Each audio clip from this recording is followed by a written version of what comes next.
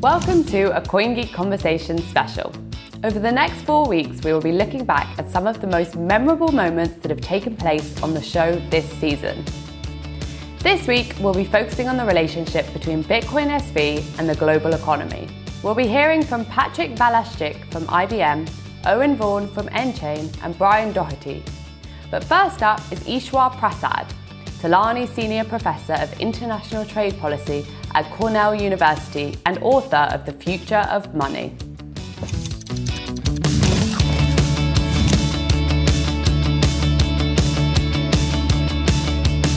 I view some decentralized cryptocurrencies such as Bitcoin as not having a major intrinsic value in the sense that the purpose that they were intended to serve, which is a pseudonymous mediums of exchange without trusted third parties, they haven't proven that efficient at, plus they have very unstable value. So they have, in my mind, become largely speculative financial assets.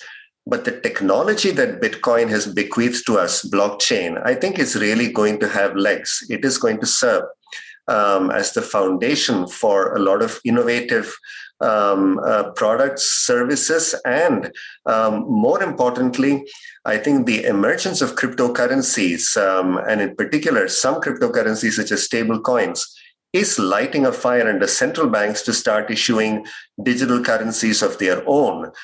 So this is the sense in which I think the cryptocurrency revolution is going to touch all of us, even if you and I might never own a Bitcoin. Well, you had a little bit of exposure to the world of Bitcoin SV thanks to coming to the conference in New York and sat on a panel next to Dr. Craig Wright. And I know that he would say that Bitcoin SV has the property of being able to scale to massive numbers of transactions, and those transactions would be much cheaper, microscopically cheaper than on the original, the BTC blockchain. Perhaps from an outside perspective, you'll find it more puzzling, the extraordinary animosity between different groups in this sector. Well, there is a lot at stake here, both in terms of principles and in terms of real money. So it is little wonder that we're getting some of this competition between different cryptocurrencies playing out as animosity. So here again, I think what we should recognize is that Bitcoin in its purest form might turn out to be very inefficient in many ways, but there are new cryptocurrencies that are emerging, including variants of Bitcoin itself in the form of Bitcoin SV that try to make up for the flaws of Bitcoin, but none of them achieves the sort of perfection in different dimensions. So if you think about certain cryptocurrencies that continue to have a decentralized structure, they continue to have unstable value, which makes them not very effective as mediums of exchange, even if you do get much higher throughput, much lower latency of transactions, so higher volumes of transactions, faster processing times. That doesn't solve that problem. Stable coins do allow you to scale things up enormously and do meet what I think is a really fundamental need for low-cost digital payment systems, both within and across national borders. But they have certain issues of their own in terms of the financial stability risks they might pose. So I don't think we're getting quite to perfection, but as an economist, I certainly do view competition as a good thing. And competition among currencies might certainly lead us to a world where we end up with a bifurcation of these different roles.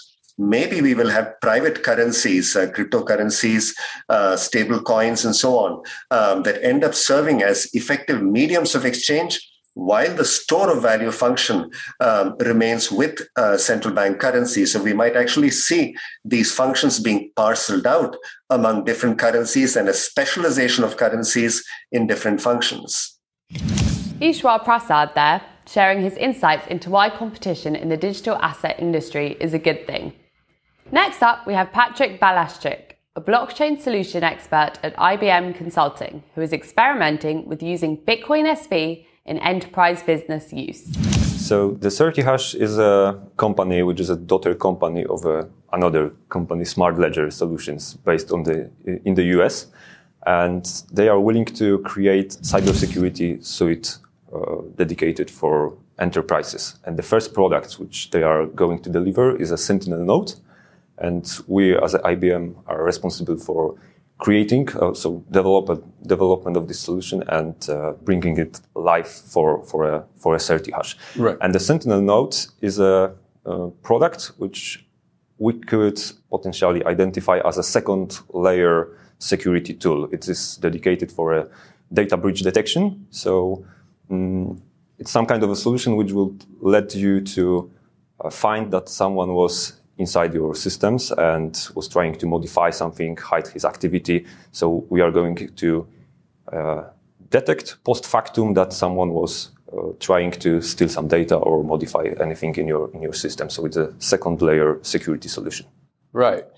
Now you're a specialist in blockchain solutions at IBM. But have you had anything to do with Bitcoin SV before this project? Unfortunately not. It's our first approach to the public blockchain infrastructure at all, because I'm working at IBM Consulting in Central Eastern Europe, where I've been responsible for business analysis and the architecture of the solutions which we are building for our customers for 5 years now.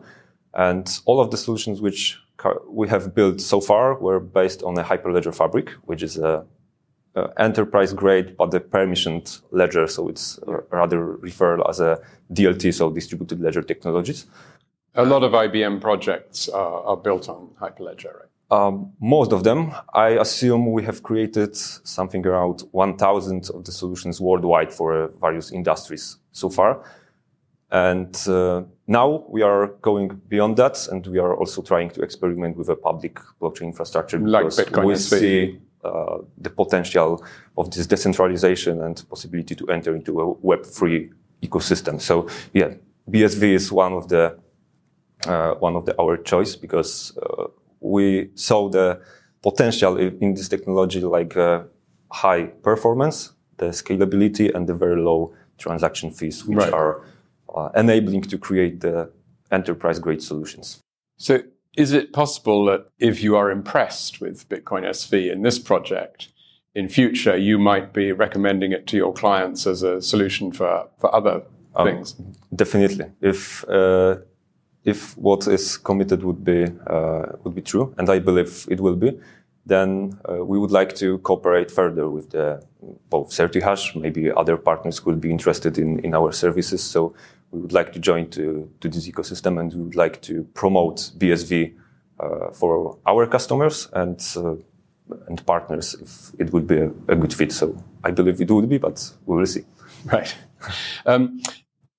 And I think from the point of view of certi-hash, there will be an additional benefit from working with you at IBM, because when the product is available, then you will be helping with the distribution and the sales. Is that right? Yes, that's our purpose. If we'll build the solution and we'll find it works like designed, then we would, of course, help the certi-hash not only as a service company who is delivering the solution and building it, but also as a partner who would go to the market and try to convince the customers that, yes, this solution is enterprise grade ready. You could use it, it's safe, and BSV is a good technology choice for you if you would like to enter into this crypto space, let's say. Wow, exciting prospects there for a partnership between BSV and a truly global technology company. Our next guest is a bit closer to home. It's Owen Vaughan, who is Director of Research at London-based blockchain firm nChain, where he works closely with Chief Scientist Dr. Craig Wright. One of Craig Wright's many interests and skills is in economics, and I heard you mention economics as one of your research fields. That's quite unusual for a tech company to be researching economics, really, isn't it?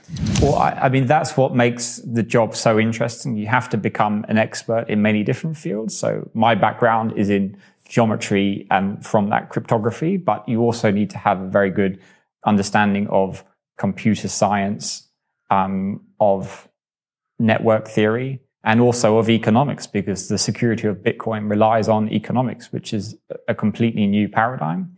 And where it comes up in our day-to-day research, well, firstly, Bitcoin is an economic framework, fundamentally, but also we are looking into rolling out digital cash solutions for central banks. So that's a second economy or a second cash flow mechanism on top of the Bitcoin economy.